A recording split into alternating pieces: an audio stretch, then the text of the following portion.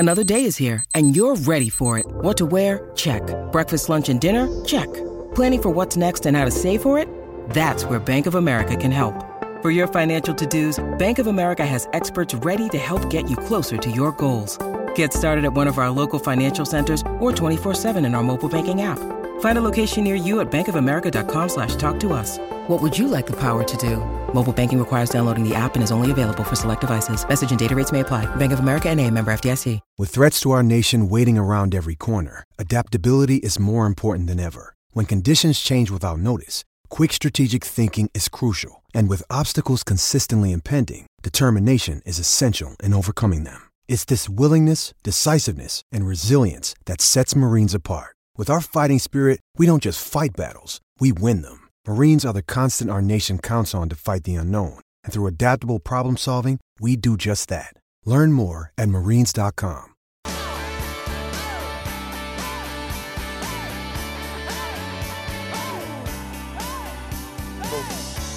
There we go.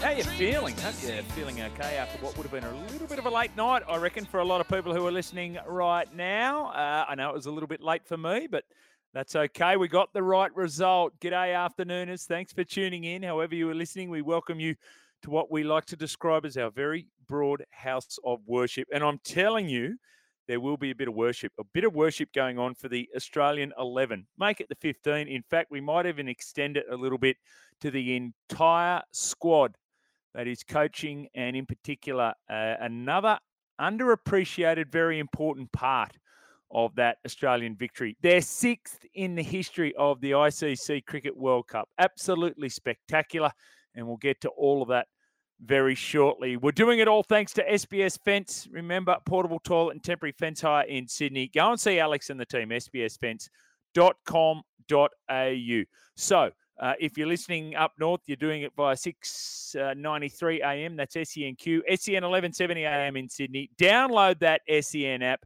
And if you want to be a part of the program, you can. 1300-01-1170. $100 cash up for grabs for Top Sport. That's Tristan and the team there. The text line 0457 736 736. So what do you do when you win a World Cup? Well, you get World Cup winners on. And we've got two of them today. And one of them has won 2 World Cups. We'll speak to the great Simon O'Donnell very shortly. Scoob, get his thoughts. Remember, he was part of that squad that won for the very first time a Cricket World Cup against the odds. Where? In India. So he knows a lot about what it takes to win a World Cup over there in India. We're going to speak to a 2-time World Cup winner. It's a Rugby World Cup. Tim Horan, what is going on with the poor old Rugby Australia? Hamish McLennan leaves the building effective immediately. So we'll speak to Timmy about that. Very passionate about his rugby. Staffy! Oh, I can't wait to speak to Staffy and the crew. Hey, how are you, boys? How are you? Yeah, that's right. We just won again over there in the cricket. Well, I promise I won't rub it in. Actually, no, I won't make that promise. Sports update, we'll get that with Coach K. He's in his living room again today. That's right. It's a work from home Monday. So I'm out here at Cawdor. We'll have the winners and losers over the course of the weekend. We'll also speak to Trent Thomas. Huge audience watching that game last night and this morning. He's the managing director and publisher at Media Week. The 2 o'clock flock will be your chance to have your say, 1300-01-1170. He's got control of the rundown, so as a result of that, the Who Am I is squeezed in there again, so we're excited about that, or we're just going to feign excitement. And, of course, the text line is there, 0457 736 736, so have your say. All right, let's get to it. Pat Cummins has led Australia to their 6th victory in the one-day international cricket, and it's the World Cup against India in front of, I don't know, 110, 120,000 people. Let's have a listen to the closing stages of this World Cup win. 2 for victory for Australia. Glenn Maxwell to see his first ball. Siraj bowls to him. Maxwell clobbers a ball out to square leg. A dive on the boundary to save it. They'll come back for a second, and Australia has won the World Cup. A 6th championship victory, and surely none greater than this. Well, it's Gerard Whateley's thoughts. We'll get yours as well. Is it the greatest Cricket World Cup that Australia has ever won? Pat Cummins said It's been a big year for everyone. Our cricket team have been here in India, the Ashes, the World Test Championship, and to top it up with this is just huge. So it has been absolutely incredible. So well done to the Australians. Well done to Travis Head. I mean, wow. Let's have a listen to what Travis had to say post the match concerning the toss and Australia's decision to send India in. It was a great decision, obviously, to bowl first when we win the toss, and I felt like the wicket got better as the day went on. It took a little bit of spin, but yeah, all the reasons why we did what we did at the toss all paid dividends. So yeah, nice to be part of it, nice to play a role in that, and yeah, what's going to be an amazing couple of days now. Well, nice to be a part of it. He was a key part of it, wasn't it? Not just the 137 from 120 balls. Unfortunately, not there at the end, dismissed just before those winning runs. Marnus Labuschagne and he put on 192. We'll get to Marnus very shortly. But what about this record that Travis Head is putting together? Travis Head has now been player of the match in the World Test Championship final. He was player of the match in the World Cup semi-final. And now he's a clear standout as player of the match in the Cricket World Cup final. Let's not underestimate how important that catch was that he took. It's a spectacular catch, a very, very good catch, dismissing the always dangerous Rohit Sharma. So he was absolutely spectacular, Travis Head. But just back to Ricky Ponting's note that he wrote to himself in 2003. And 2003 was, of course, when Australia won their another World Cup, their third overall, but it harks back to what happened for him in the 1996 World Cup final, where he basically did a Virat Kohli. He batted, he scored 45 off 73. He was setting up a big run chase and then didn't get there. They didn't post a big enough total against the Sri Lankans. So on the night of the 2003, the night before, watch the ball, play straight, loud calls, be patient, don't overhit, bat for a long time, man of the match, be a world champion. Wow. That's what he wrote to himself. I would love to know what the 22 players who were participating last night and this morning were writing to themselves, and maybe we'll find out from Travis Head a little bit later on. He's probably got a book to sell at some stage down the track so we can read it then. You know who's underappreciated in all of this? The Australian cricket selectors. So often we want to have a go at the Australian cricket selectors, but you think about the role that they played in the 11 and how the 11 played in this World Cup final.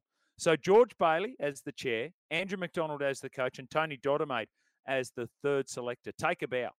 Because remember, Travis Head, they dropped in India at the start of this year. Travis Head was selected in this World Cup squad. He was in Adelaide with a broken hand. They said, nah, he's an important part of this squad. Cameron Green was there or thereabouts, and they said, no, we're going to go elsewhere. We're going to go with Glenn Maxwell in our team. So the option was Marnus Labuschagne or Marcus Stoinis. How good was Marnus? He was averaging prior to that 25.8 at a strike rate of 77.9, and they put on 192. 58 not out from 110 deliveries. Perfect in those conditions, in that game, at that time. Alex Carey started the tournament as the wicketkeeper. Josh Inglis came in and took 5 catches in the final. Most of them were straightforward, but that doesn't matter. He was a key part of this Australian squad. There was all sorts of talk after the first 2 losses to drop Pat Cummins. They didn't do it. They stayed the course. And you know what Pat did in the final? Pat got 2 for 34 from his 10 overs.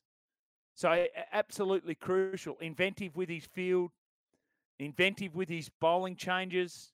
Like, of all the people that want to, as we say, success has many fathers and failure's an orphan. So lots of fathers and mothers for the success of this Australian cricket side.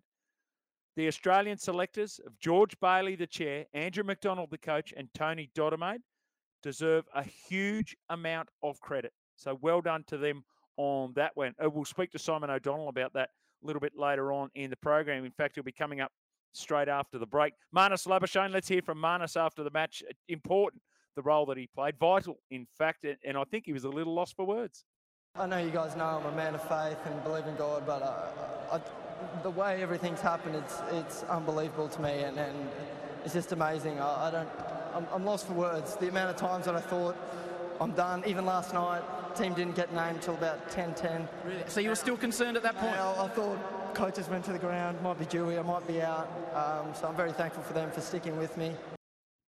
There you go. They did it. Marnus repaid them in spades, 58 not from 110 balls. As I said, absolutely perfect. We'll go through it with Simon O'Donnell, but you go through it with me as well. How long did you stay up? Who did you think was a key contribution? There were so many big moments during the course of that final. You better let us know. Let's get away from the cricket. We'll go to the rugby. Daniel Herbert is the new chair of Rugby Australia. We'll speak to Tim Horan about this a little bit later on in the program. It's just extraordinary what came out on Friday. 6 unions said, we've lost faith in you, Hamish McLennan. Not only, it's not the position, it's not the centralisation, it's not the high performance alignment, it's you. You're the one we've lost faith with. And he said, oh, well, call an extraordinary general meeting and get rid of me. So they did. And now we've got a new chair of Rugby Australia. That's Daniel Herbert. So I know he's an old teammate of Timmy Horns. We'll see how that goes. They still want to do alignment. There's still concerns around centralisation. But no, Hamish McLennan, I didn't think it would happen. They had to move against him to get rid of him. He wasn't going to resign, and now he's left the board completely. And already 2 sponsors have walked out. eToro and Cadbury walking out of Rugby Australia. So this could be a bloodbath, and that may continue. We'll have to wait and see. Getting into Las Vegas, we've got the Grand Prix over there. Guess who won? Go on, guess who won? Max Verstappen won. So well done to Max on that one. No real surprise on that one. A little bit of a concern with Lando Norris with the crash, and Oscar Piastri was up there, and I thought he was going to finish on a podium. He didn't quite. He ended up finishing 10th, but overall there was all sorts of issues with what was happening there. People paying big money to get in there, and then they weren't able to. And there were manholes on the track that were causing problems. But overall, what a spectacle. And we'll speak to Trent Thomas about the number of people in Australia that were watching that live. Into the rugby league now. Michael Maguire is going to front the New Zealand Rugby League board at some stage this week. There's a push from past players looking to get rid of him. So we'll have to wait and see what comes out of that board meeting. New Zealand Rugby League CEO Greg Peters has confirmed that Maguire will be given a chance to outline his case to remain as Kiwis coach. Meanwhile, the New South Wales Rugby League have made no decision, certainly haven't been public with the decision that they have made around who will coach the side next year and beyond. So who are the options for New Zealand? Nathan Kalis is in the system. Stacey Jones. I think it's our man Tony Kemp who's the agitator over there. I don't know, Tony. Winning a final 30-0, you're not satisfied with that? Do you not think the coach is doing a good job? Do you think it's a conflict of interest? We'll get your thoughts on that one as well. So Jerome Luai's had a visit from Benji Marshall, his boyhood idol. How does this get out? Sydney Morning Herald reporting on this one. What did Matt Cameron talk about, the CEO of Penrith Rugby League, on Friday when we were out there at Jayco? Alignment in the organisation. But anyway, we're finding out that Benji went and had a meeting with Jerome Luai. Will they get him? We'll have to wait and see on that. Bit of other news around in rugby league. The Golden Boot, we'll talk about that. Ben Simmons in the NBA. Coach K wants to talk about that. Matty Moylan might be heading over there to the UK Super League. And there's a young superstar that the Bulldogs have beaten off. Not just every other NRL club, but the Sydney Swans as well to sign. We'll tell you about that a little bit later on in the program as well. Before we go to the break, though, we've got to get our talk topic for today. We know you want to be invested in this. The incredible team performances on the back of the contributions by a number of individuals on the field and off the field. The incredible team performances. You know, think of the stage, think of the situation, think of the individuals that were involved. You tell us, 1300 01 1170 0457 736 736. So, Queensland Rugby League team, State of Origin, Game 2, 1989, Wally Lewis's greatest moment, arguably. They finished with 12 men, and they ended up winning the match and winning the series. You give us yours, 0457 736 736. All right, let's get ourselves to a break. After the break, we're back. We're talking more cricket. We're doing it with the World Cup winner in India in 1987, Simon O'Donnell.